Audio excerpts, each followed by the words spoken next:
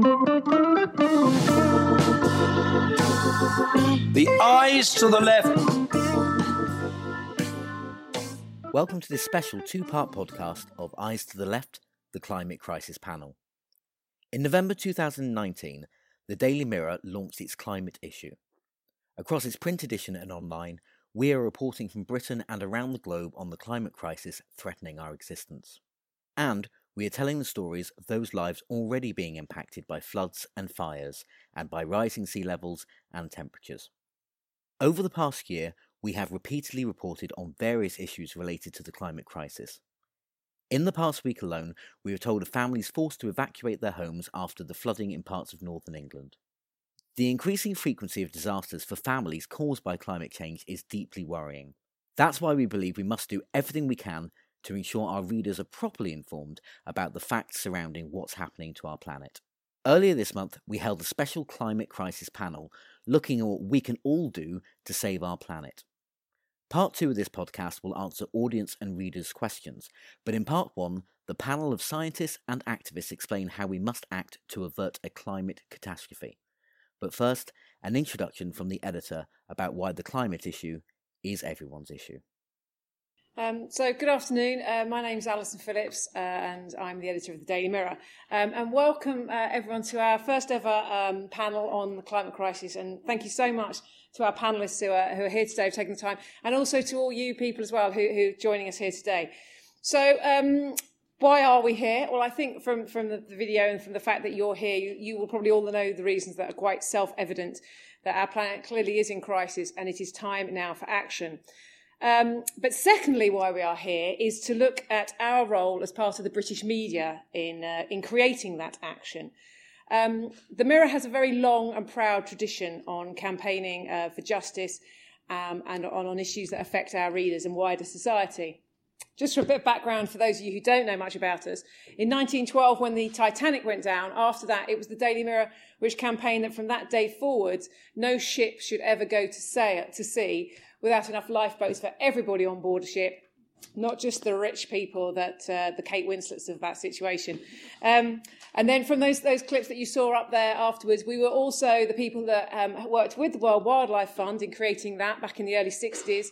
And it was our work on the fur trade and that iconic Mirror front page of a seal being clubbed, which changed the attitudes towards the fur trade in this country. More recently, we have campaigned for a change in the law in organ donation, and we're currently in the middle of a battle on various fronts to approach how this country deals with racism in football. And there's something particular about the way that we campaign, because it's not just about telling people what we think or something that's going on in the chattering classes. Our role is very much about how we change the narrative on important issues in the masses, amongst the masses, people who are our readers, those compassionate, decent people who make up the vast swathes of Britain, but who need to be persuaded about a topic if we're going to see real change in society. So, journalism is an interesting topic. All the journalists I know a little bit about a lot of things. But you can look at that in another way, is we don't know very much about anything. So that's why here today we have some experts who are going to try and help us. Because contrary to a lot of the popular view amongst the populists, we still believe in experts. We still believe in science, and we still believe that there is a role that we should be informed by that. So we're doing a lot of work on climate crisis, and next week we are doing a special edition, so the whole of the Daily Mirror is going to be directed very much onto this topic. But we're also acutely aware that we don't necessarily have the skills and the expertise to do this on our own, which is why we thought, right, what we do need to do is speak to people that do have that skill and that expertise. So that's why we are very grateful that you're here today to help us inform what we put into that special issue and our coverage moving forward. And we're also very grateful to all of you who have come here today to help us do that, because it is by asking those questions and by answering those questions, hopefully, that we will have the information that we need to ensure that we get the right messages across to the masses of Britain who are hungry for information on this, and who, as a result, we will finally see the sufficient action that we need. So now I'm going to hand over to Chris Packham, who, as I'm sure you all know, is the nation's favourite naturalist, not naturist, and environmentalist and award-winning TV presenter. So thank you very much, Chris.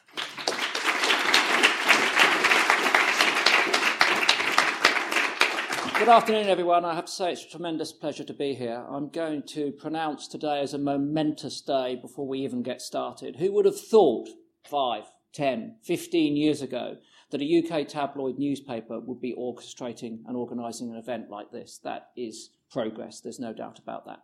My job today, though, is to be chair. I come to you, well, with what degree of expertise, I'm not sure. I'm certainly a fan of wildlife, a naturalist, a zoologist, an environmentalist, but I'm also today representing the uncooperative crusties of the world because I'm a firm supporter of Extinction Rebellion. And we have some members of that on our panel today. But we're going to cut straight on. We want to get through a few prescribed questions that we have, some which have come in from readers already, and then we'll chuck the open to the floor and everyone can contribute. Our first duty is a small filmic one, and for that I would like each of the panellists to introduce themselves by name and by profession or description, and then answer one simple question, and that is, why the climate issue is everyone's issue. Why the climate issue is indeed everyone's issue. So we start at the far end. So if you can introduce yourself, brief précis of your professional place, and then why the climate issue is everyone's issue. Thank you, Chris. My name's Darren Moorcroft. I'm Chief Executive of the Woodland Trust. This is day 1 of week 5 of being Chief Executive of the Woodland Trust.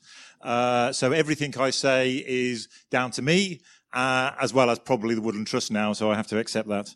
I think the answer to your question, Chris, is quite a simple one. I think the need has never been greater, the will has never been greater, and the challenge has never been greater.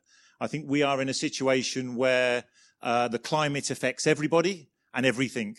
So as a conservationist of over 20 years, I care about nature, and I know that climate change is impacting on that nature that I care about.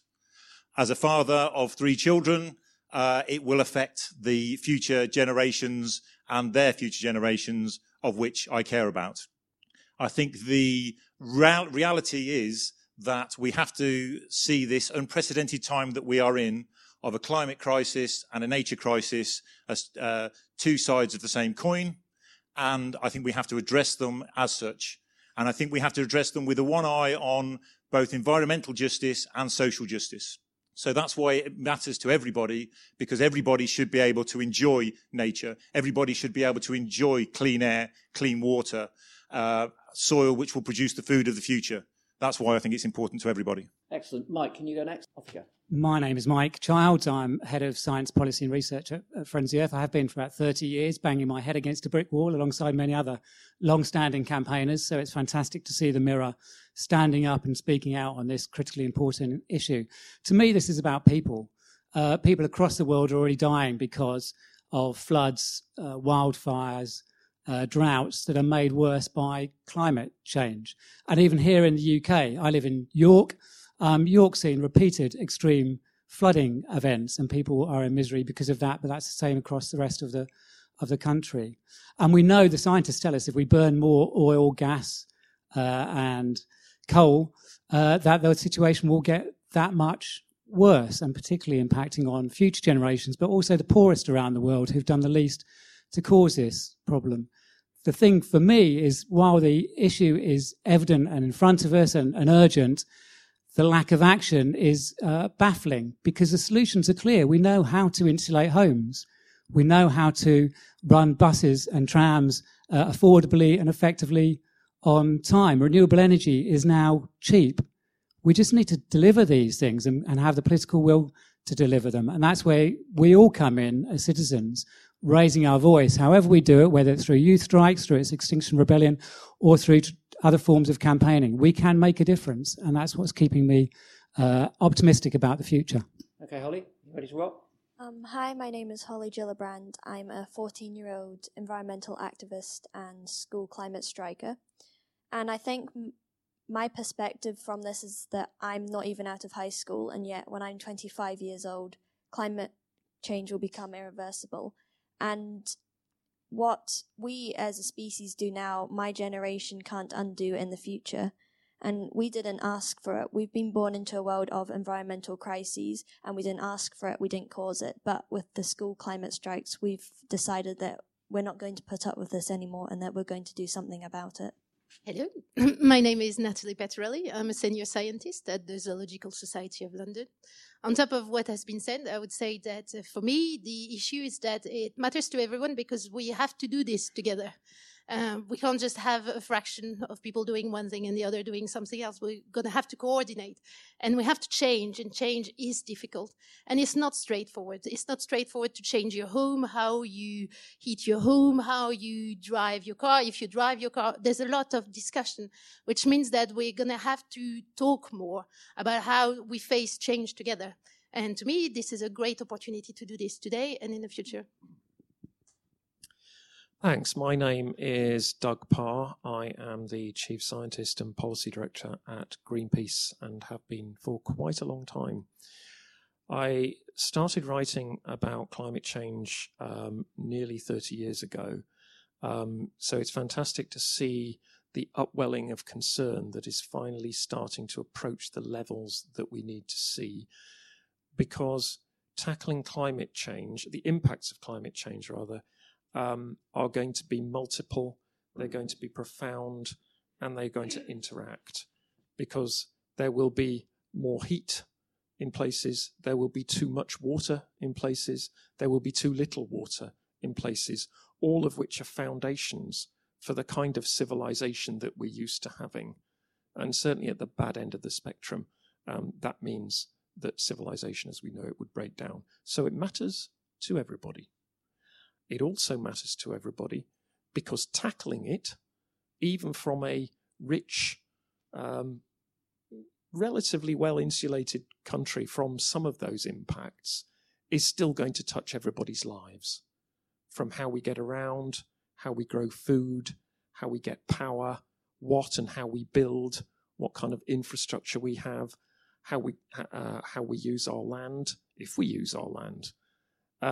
And how much waste, whether we produce waste. All of these things are going to profoundly affect everybody's lives if we're serious about tackling the climate crisis to the level that it needs tackling. We're pleased to see that there is a commitment to zero emissions, net zero emissions. I just want to emphasize at this point, that's really hard. It doesn't mean it can't be done, but it is really hard. And I think the level of will and understanding that we need around those issues to get close to it is quite profound compared to anything we see at the moment. Hi, I'm Dr. Emily Grossman. I've got a PhD in molecular biology and I work as a science broadcaster, a science writer and a science educator. I'm also one of the founding members of a group called Scientists for Extinction Rebellion. We have a declaration statement that's now been signed by over 1,500 top scientists across the globe, pledging support for non-violent direct action against government inaction over the climate and ecological emergency. I think this impacts everyone because what's going on now has never happened before. The climate and ecological emergency is the biggest threat that humanity has ever faced. It's human caused, and we have to stop making it worse. Or, for the first time, we will face catastrophe that we cannot think our way out of, invent our way out of, or buy our way out of. It will affect 100% of us and everything that we love. The future of our children and our grandchildren is at stake. We have to act now. We have to act radically before it's too late. We can't afford to wait another second. I'm Tamsin Edwards. I'm a climate scientist at King's College London. My research area is thinking about the uncertainty in our predictions about future climate change, and particularly what the ice sheets are going to do with respect to sea level rise. For me, as a climate scientist and as a human, the two words that come to mind are irreversibility and injustice. Irreversibility because the West Antarctic ice sheet, which I study, seems to be close to a tipping point of collapse, where the IPCC report last year assessed there was a moderate risk of that happening at 1 degree of warming, which is where we are now, and high risk at 2.5 degrees. The loss of an ice sheet, which is 3.3 meters of sea level rise, is not something that you can undo. on any meaningful human timescale. Species that are under severe human pressures, multiple human pressures, could be irreversibly lost. Something like reef building, coral in the tropical warm waters, we're at risk between 1.5 to 2 degrees of warming, of losing between 90 and 99% of those. And injustice, because although everyone in this room might personally be okay with climate change, we can have our air conditioning on a hot day, and we can live in a city like London that is well protected from sea level rise. The climate change effects around the world, as we've heard. Sorry, I'm shaking because I have some fatigue at the moment, so sorry for the distraction. The climate change impacts that we'll see in the world are going to affect the most vulnerable, and we know that we cannot help them adapt to everything. And under the very highest emissions predictions of the end of the century, there are parts of the world that may reach thresholds of combined temperature and humidity which are then intolerable for even fit humans to be outside for more than a few hours. Now, what that means in terms of adaptation is difficult to say, and I hope and think that we won't reach those level of emissions. But if we, in this room, in a well-off country, can't care about people in other parts of the world and in the future, then what kind of humans are we? Thank you very much. Just before we move on to some questions, I'm going to ask you, each of you at the end, for a demand, a simple demand that we could make today that, if satisfied, would make a pretty instantaneous difference tomorrow and would lead to positive change. So have that in your minds as you're listening to your colleagues. Holly, I'm going to start with you. The question that's come in is, why is climate change an issue that matters greatly to young people? I think you answered that actually in your first statement. But the second part of the question is, what is your message to those who don't think that your message, the youth message, is important? What would you say to those people as frankly as you can? That's quite a difficult question. I've seen you on Twitter, Holly. You speak your mind. Don't hold back. I think that people need to remember that we are the future adults. We are the future politicians, the future not change makers, the future decision makers, and we are also the generation that is going to be impacted most by this. And so we have as much right to have a say as anyone, maybe, I don't know, probably not even more. But our voice matters, and with the school strikes, we've seen that when you've got millions of young people coming out and telling the world what they think and that this is important, then change does happen. We've had the climate emergency declarations, and we've had the I can't think of any specific ones right now, but policies coming through in governments that won't change a lot, but they are progress. For example, we've had the suspension on fracking. In Scotland, where I live, we've had the complete ban of fracking. And so these are just small examples of what can happen when you get large numbers of people coming out and sharing their opinion. And in this instance, it's the youth that are doing that. Holly, tell me what happens when you wake up every Friday morning, come hell or high water in Fort William, so that's mainly high water, and your alarm goes off and you get up and you're going to take part in your climate strike. How do you feel? Are you motivated by disappointment, frustration, anger? Because something compels you to do that. You've done it every week without fail. I see your photographs. So what's your motivation there? I think this is probably a bad word in today's society, but love, because my love for the natural world and for my friends and my family, and I think that's what drives me, because it's very difficult if you have like an emotion such as anger and frustration. Those are important, but it's very hard to keep sustaining that. But I think love is one very, very powerful emotion that makes you never give up and keeps you determined that you're going to keep doing what you're doing and you're not going to give up. I don't think we could applaud all the answers, but that one certainly deserves some.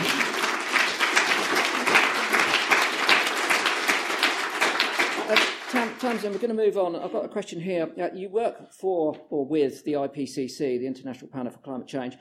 What is your view of climate change deniers, and how do we continue to take them on? That's a great question. I'm right, thanks.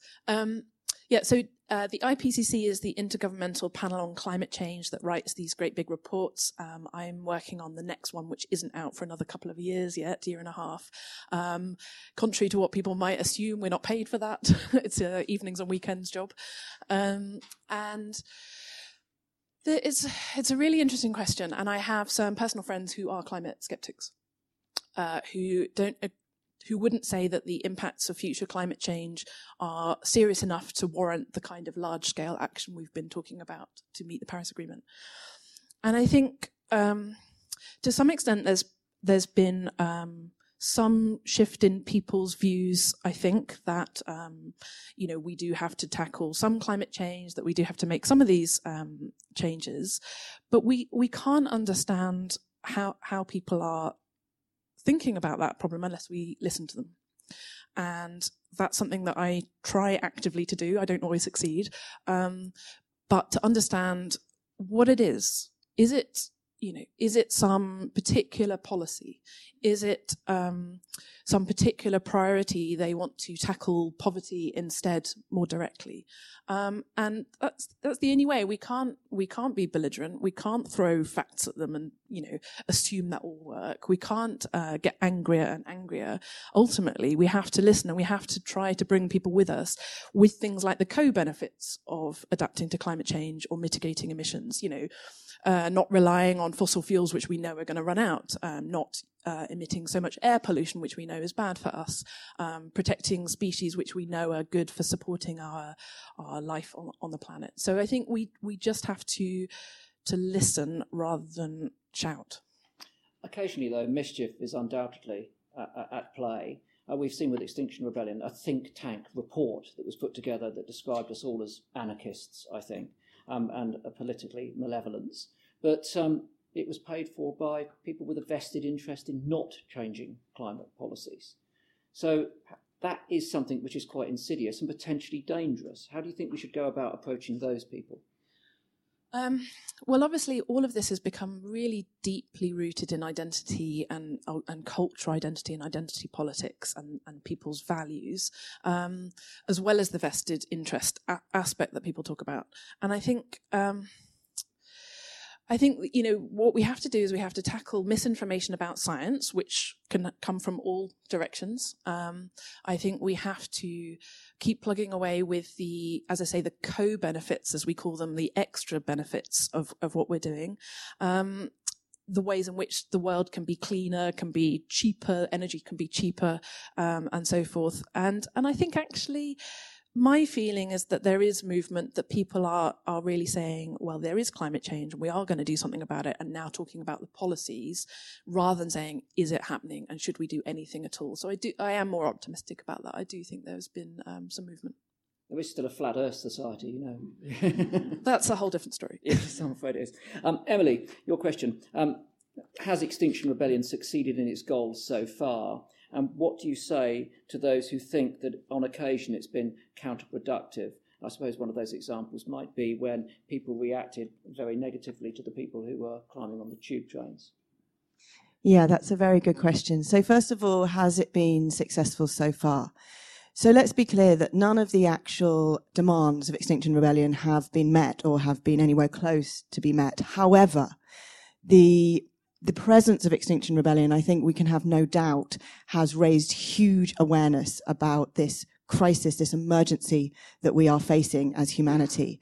It has really changed the kind of where it sits on the map in terms of the media, in terms of politics, even though our demands have not been met, in terms of just general awareness of people on the street or at home watching or at home listening, even if that awareness is simply to ask questions, to want to know more, to seek answers, or to kind of protest against the modes that have been used. I would say there is no doubt that in the past years, particularly in the past 6 months, that where we sit, where climate change and the ecological crisis sits on the map of awareness has completely changed. The climate and ecological crisis is now up there in the top 3 of things that everyday people are most concerned about in terms of their life and their existence here in the UK. And that's a huge, huge shift. It's also massively changed in terms of the reporting. I know that's something we're here partly to also help with today, but in terms of the way the media are reporting on climate crisis, on biodiversity loss, on the coverage it's getting, on the conversations that are being had, there's been a massive, massive change. That said, the demands of Extinction Rebellion, for those who perhaps are not aware, are that governments, and in this case the media too, tell the truth about the extent to which this is an emergency and just how bad it is. And there is no doubt that that is still not happening. Yes, it is getting better, and it's getting better in the media, in some media, but there is no doubt that this is not happening. Because if everybody really knew, if everyone really, really knew, and I think probably people on this panel and probably in this room are pretty much there with this, but if everybody really knew just how bad it was, just how urgently we need to act, and just what consequences would happen to our lives, to the lives of our family, our loved ones, and to poorer people, people in less advantaged countries across the world, if they really knew what is happening and what will happen, we would be doing more.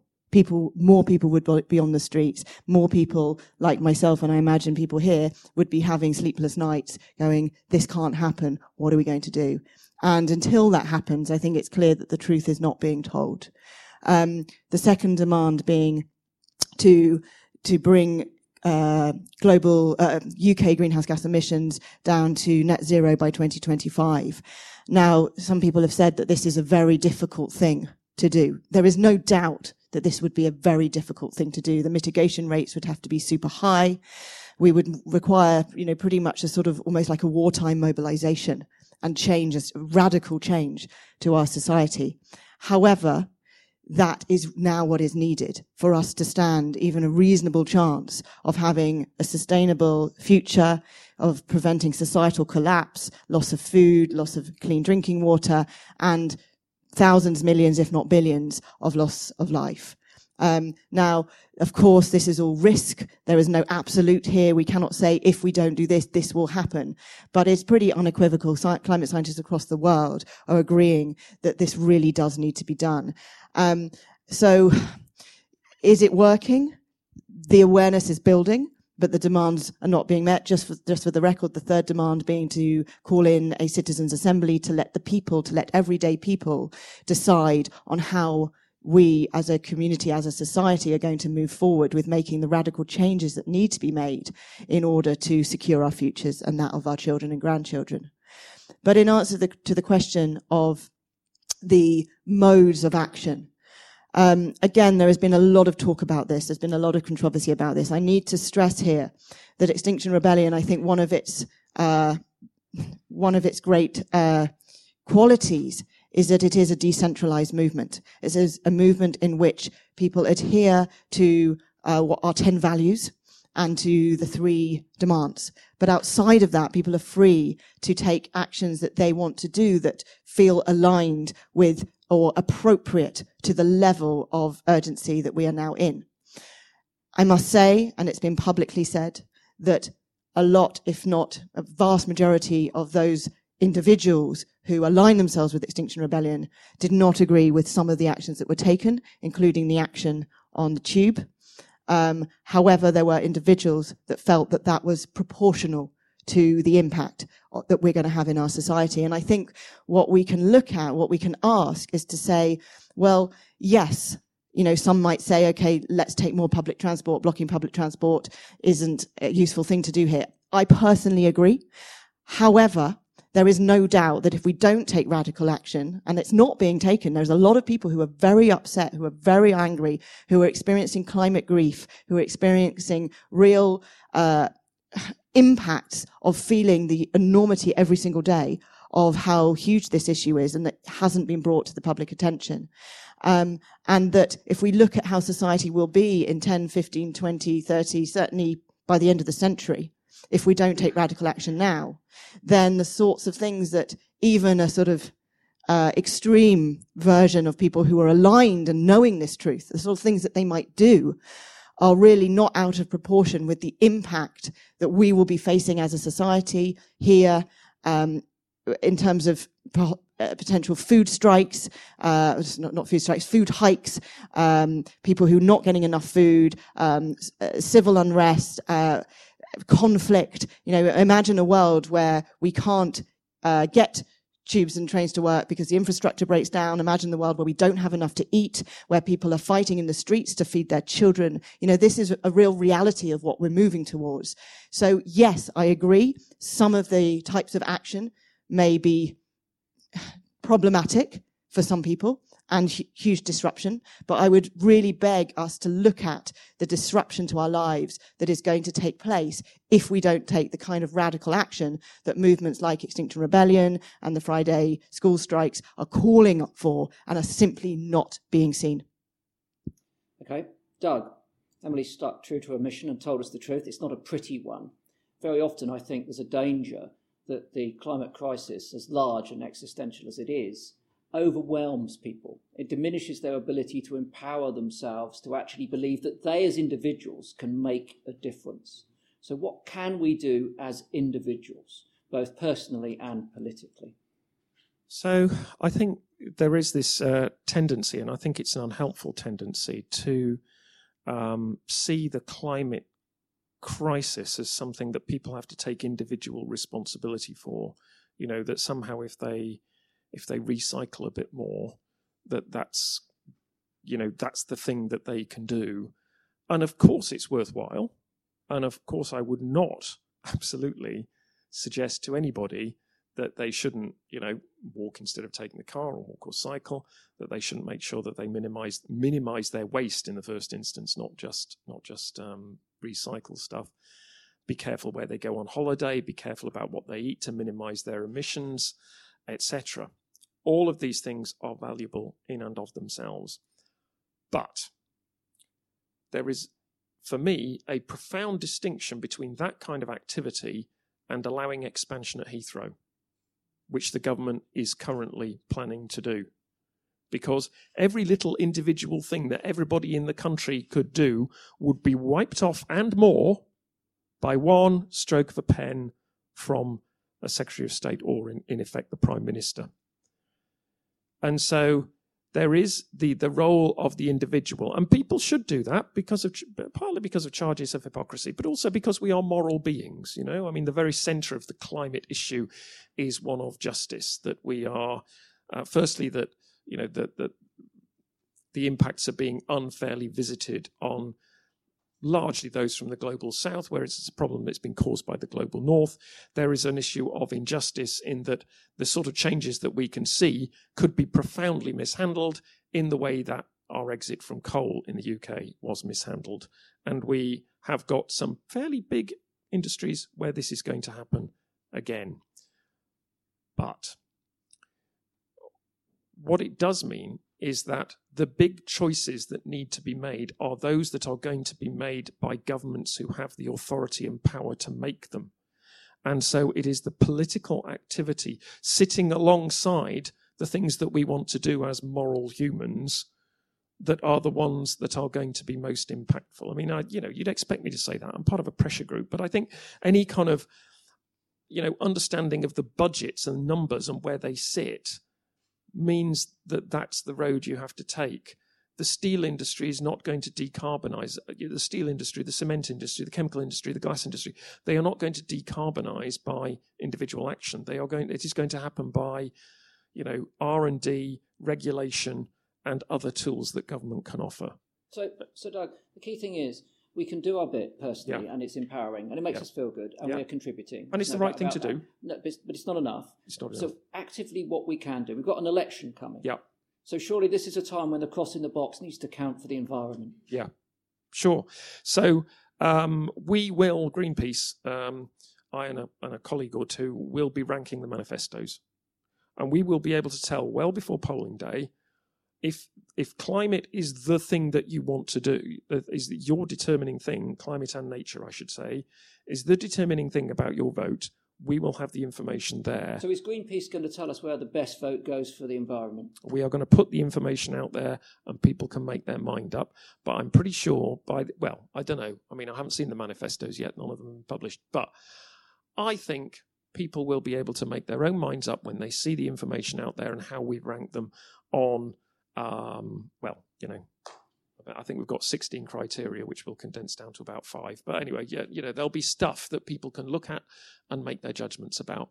I have a feeling, actually, that there's another project going on which these school strikers might be involved with too. So there'll be information available for people wanting to do that. So guidance is coming from Greenpeace, basically. Yes. Excellent, thank you. Mike, Emily has been quite forthright on the potential impacts of our climate crisis on the human species. Let's take it to the environment now. We're part of nature. Some people say that, we're dependent on nature. They forget that we're actually part of it. What are the likely impacts UK-wise on the environment and its biodiversity, should we see the predictions coming true? Well, as you say, we're inextricably linked, which is why Friends of the Earth has always had a view of looking after people and looking after the environment are two sides of the same coin. You can't look after the environment unless you look after people, and you can't look after people without looking after the environment. I mean, in the UK, we will see loss of species. We're already seeing that anyway. There's huge amounts of habitat damage and intensive farming, which is also contributing to climate change, has already wiped out large amounts of species or diminished the numbers of them significantly. Where you see sea level rise will further exacerbate and damage potentially the salt marshes around the UK, important for carbon storage, but also incredibly important for people. And if you look around the coastline, we can see that, as I said, I live in York. I go across to the cliffs near Flamborough and Filey every year and see the bird life there. It is absolutely amazing, but you're already seeing diminishing numbers of puffins around that area as the seas are warming, the sand eels are moving further north. So you're seeing impacts on bird life there as well. I'm going to play devil's advocate now and say that if puffins disappear, it's going to really upset me because I'm very passionate about birds. But many people in the audience will say, I can live without puffins. I don't need puffins. But we do, don't we? We need that balanced, functional, sustainable ecosystem. Yes, we do. I mean, puffins are beautiful, and we're human beings who also love beauty. And one of the things that inspired me to be an environmentalist so many years ago was one of Dave Attenborough's first TV series, Life on Earth, which showed the wonders of the rainforest, as amongst other places as well. And the sheer beauty of this planet is worth protecting in its own right. So that's why we need to protect the puffin as well, because we are a species that can enjoy beauty. But yes, we live in ecosystems that are intricate webs, and you pull apart parts of that ecosystem.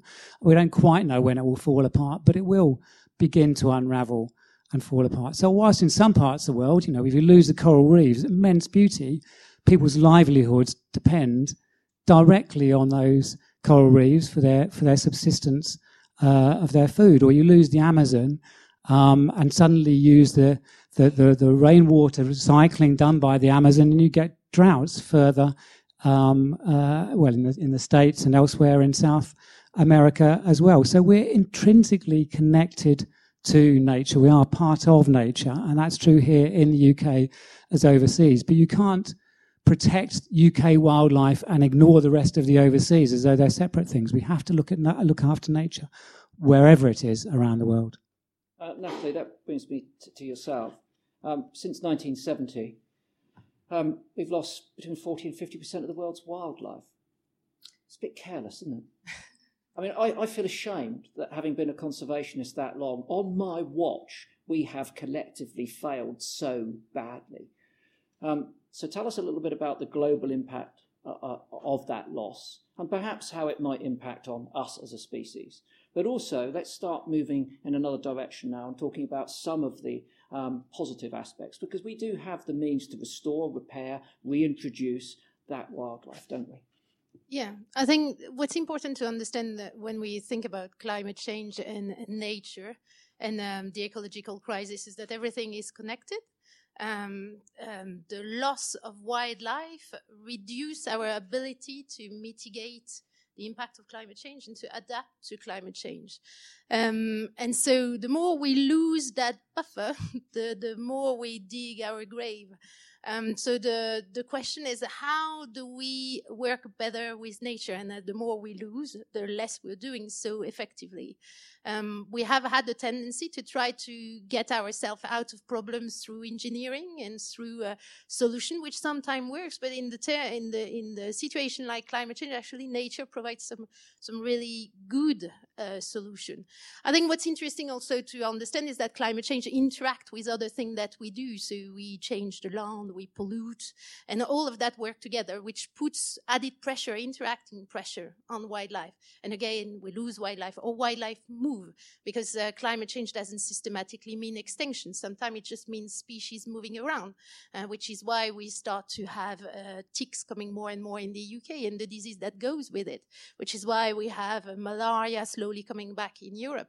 So climate change means that species don't have much chance, much choice. They can either die, move, or do well because the conditions are improving for them. But that's a minority of species. But it's true that we are not, we don't have to have the future that we are carving for ourselves. There are solutions, there are things we can do, and we don't have to continue to lose wildlife. There's actually a way to bring back wildlife, or to work with wildlife for wildlife to do better.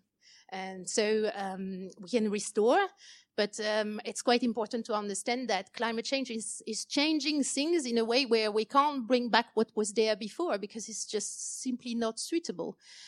So which means that we might have new ecosystem, new wildlife coming in new areas. And that's okay. Nature does change. The point is to try to work with it, to let it to a point where it can find a new stable a new stable equilibrium, which works for us and for society in general. Thank you. And Dan, moving on to those positive things we can do that will benefit us and wildlife and the environment. Yesterday I spent a soggy Sunday working with the Woodland Trust, making a programme for Channel 5 in trying to raise £150,000 to plant 100,000 trees. Now, trees have been in the news, haven't they, as obviously through rewilding. We want a better structure for our ecosystems. But part and parcel of that, in the last few months at least, people have been talking about the need to reforest the UK in terms of its carbon capture. We've got about 13% forest cover in the UK, as opposed to 30% in most of Western Europe. We're one of the most deforested countries, certainly in Europe. But if we can get more trees in the ground, better for the environment, good for carbon capture, good for pollution, all sorts of things. Absolutely, Chris, and you probably all said it all, but what I would say is the 13% is both a travesty and an opportunity. So you mentioned that in Europe, the average is approximately 38% woodland cover, and we're at 13%. The Climate Change Committee report said we should be aspiring to 17 to 19% by 2050. Now, you may argue that that's not soon enough, and we would want it to be sooner, but that's 1.5 billion trees. And as you would imagine, as I sit here, I think about the value that those trees will play in changing the nature of land in the UK. And it won't simply be carbon capture. It will be delivering some of the things that we've heard about from other panelists, including the nature recovery that we want to see. It will be the flood alleviation to help us to withstand some of the impacts that we are going to see with climate change of heavier rainfall events. It's the shade that we need in places like London, but everywhere else, in order for us to have a better ability to survive in the heat of the extremes of the summer, and as well as the air pollution that we are experiencing at the moment. You know, the air pollution in Delhi is in the news at the moment. It can't be that far away for us to be thinking about, actually, with 2,000 premature deaths in the UK down to air pollution, we should be doing more. And one of the things that we know that trees do, alongside all of those other benefits, is take the particulates out of the air. And we've seen those particulates dropping in and around some of the schools that we've been had the privilege to plant new hedges and trees with. Okay, I'm going to move on now to a couple of other questions. Try and whiz through as many people as possible. The question is, should we all give up flying, eating red meat, driving completely? you start out. I mean, I think the thing is that, I've been vegan for a year. One of the biggest problems I've faced are the didactic ultra-vegans, because I've still got leather shoes on, and they're absurd shoes at that. But the key thing is, isn't it about us moving in a positive direction? And from your point of view personally, what stance do you take on these issues, which are, a few years ago we would have thought nothing of, but now there are ethical and moral decisions to be made by all of us as individuals? Absolutely, and I suppose lifestyle changes we absolutely need to do. So whilst I say we should plant more trees, we need to change the way in which we live our lives as well. And so personally, I think I am eating more vegetarian diet during the week. I still eat meat. I eat what I would suggest to be good quality meat from with provenance that I know of, but I know that I'm in a privileged position to do that. So, and also I'm in a privileged position to now moving away from a petrol-based car to an electric car. And so personally, I'm in the process of looking at which electric car I'm best suited for my lifestyle and having to travel around the country. I thought about a hybrid, but it kind of felt like it wasn't going far enough. But again, I'm in a privileged position to be able to make that choice. So I wouldn't impose it on others, but I would suggest that everybody should be thinking about the contributions that they're able to make. And also, I have the opportunity to plant some trees on the 30th of November as part of the big climate fight back, which Chris, you mentioned you were helping us with yesterday. With that opportunity, I should take it. So I suppose my overall message is our lifestyles do need to change, and the opportunities that we take, that we have, we must take, because we can't just sit and wait for other people to do it on our behalf. Okay, Mike, then I'll come to Doug as well. What are we going to do about this flying issue?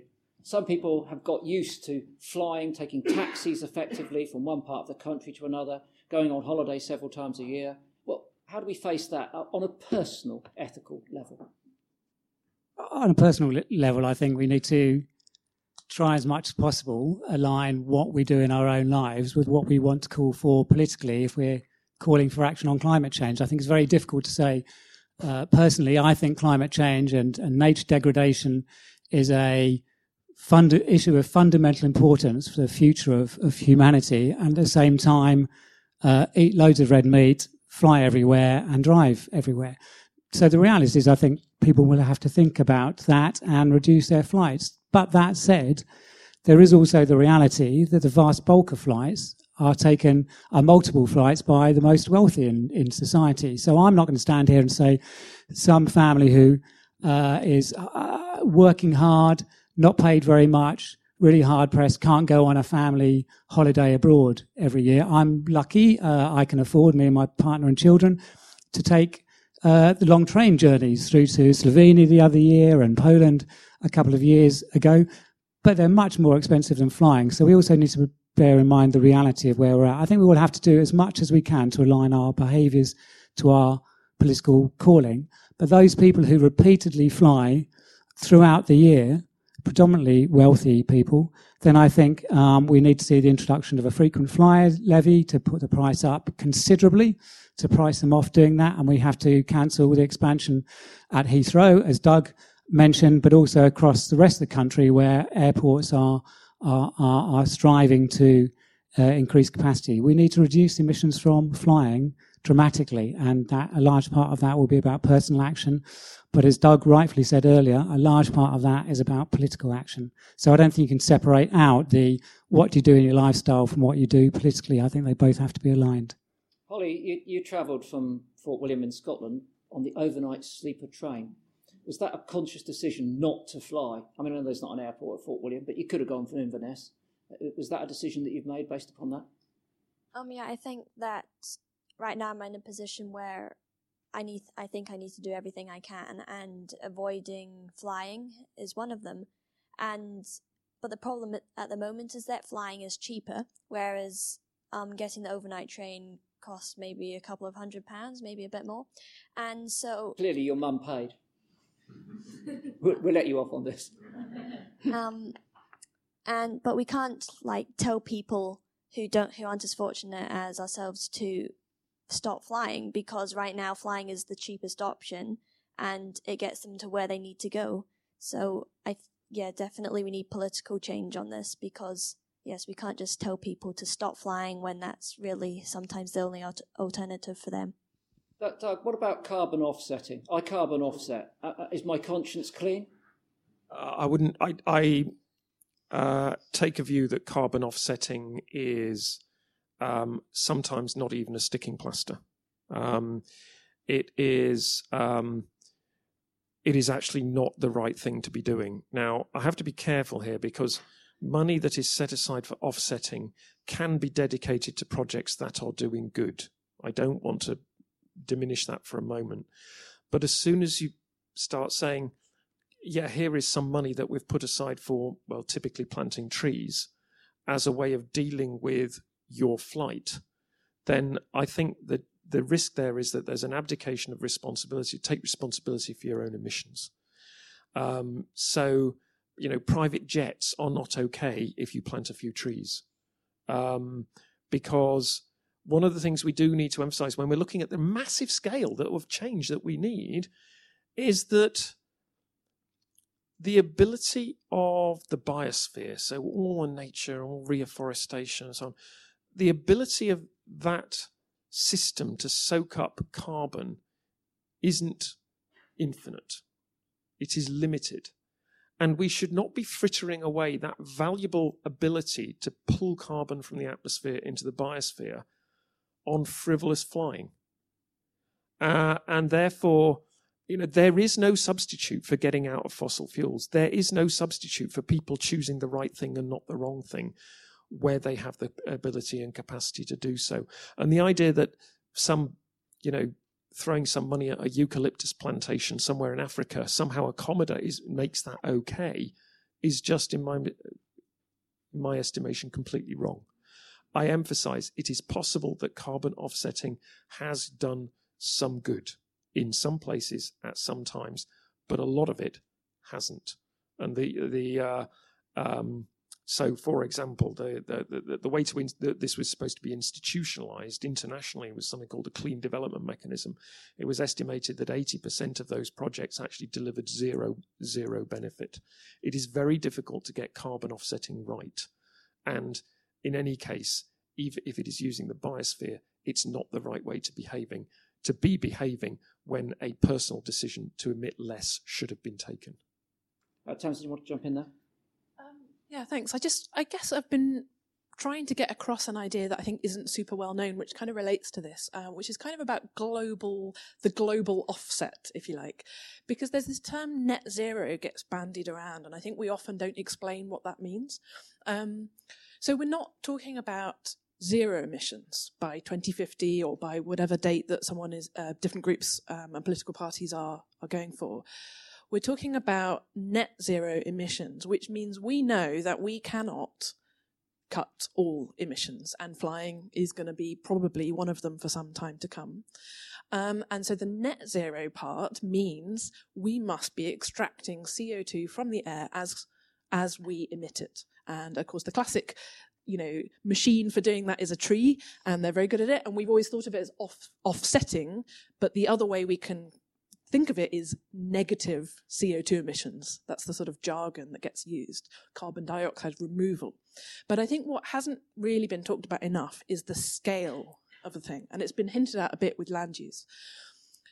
If we're going to meet the Paris Agreement target of 1.5 degrees of warming, the estimates of the IPCC report last year are that we need up to, so there are two main methods at the moment that we know how to do that through plants and crops. There's planting trees and there's planting crops to use as biofuels, which we then use as biofuels and capture the CO2 and lock it into the ground, or other methods.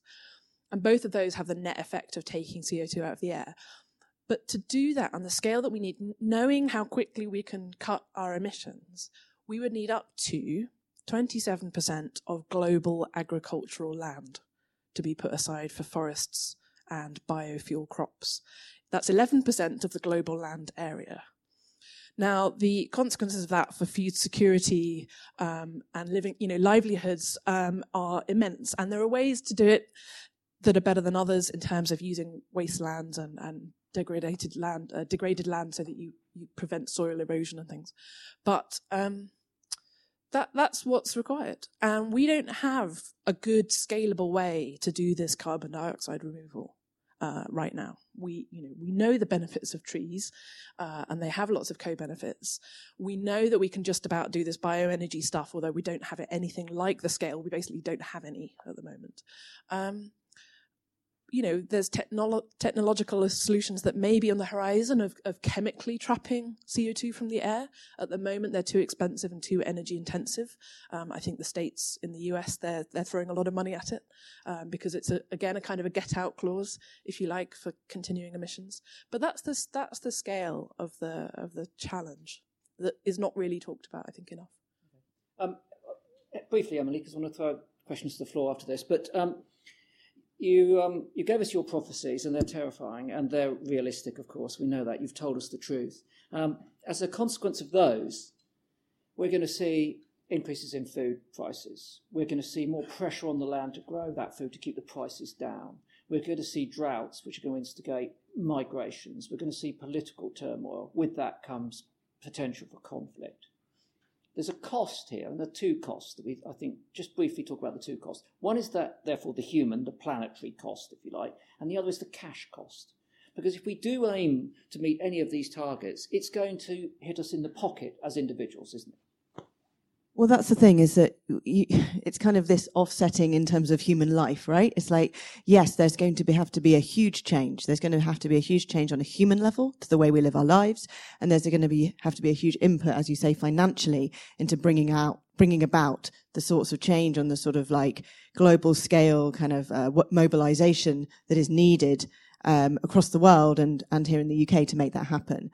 But it's about weighing it up, it's about saying, okay, well, yeah, that's going to be hard. But if we're really realistic about the kind of world that we are moving towards, kind of careering towards, if we don't bring about those changes, then it's kind of like saying, well, okay, well, it's going to be a bit expensive now, but I mean, the governor of the Bank of England, Mark Carney, has basically said that we're heading towards financial instability, and by the time we get there, it's going to be too late. And the UN Secretary General has said we're looking at a real existential threat here. This is not just climate scientists, although obviously we should be listening to climate scientists. This is also the top names across the UK and globally who are saying that this is this bad. And yes, that it will take a big financial outlay, but the consequences in terms of financial instability that's going to happen as soon as the prices start to go up on food, as you said. Top insurance companies have also said that we're looking at a world where extreme weather is going to get so common that the world is simply going to be uninsurable.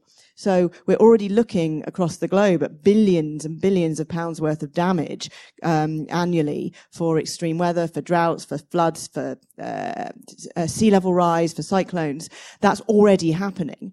And insurance companies are simply not going to be able to insure such situations. There are insurance companies who are already saying that they're going to stop insuring basements in cities like London and New York and other international cities because of the threats to flooding from freak storms, but also from sea level rise.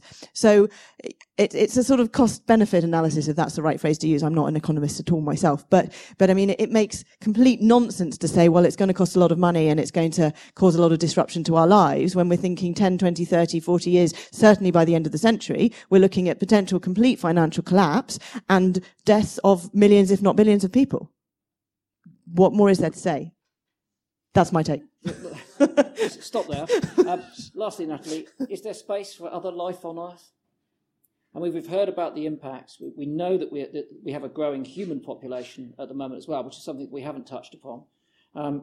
All of that biodiversity loss, all of the climate change, the pressure on the natural world, excluding our species, although we know we're intrinsically linked with it, is phenomenal at this point in time.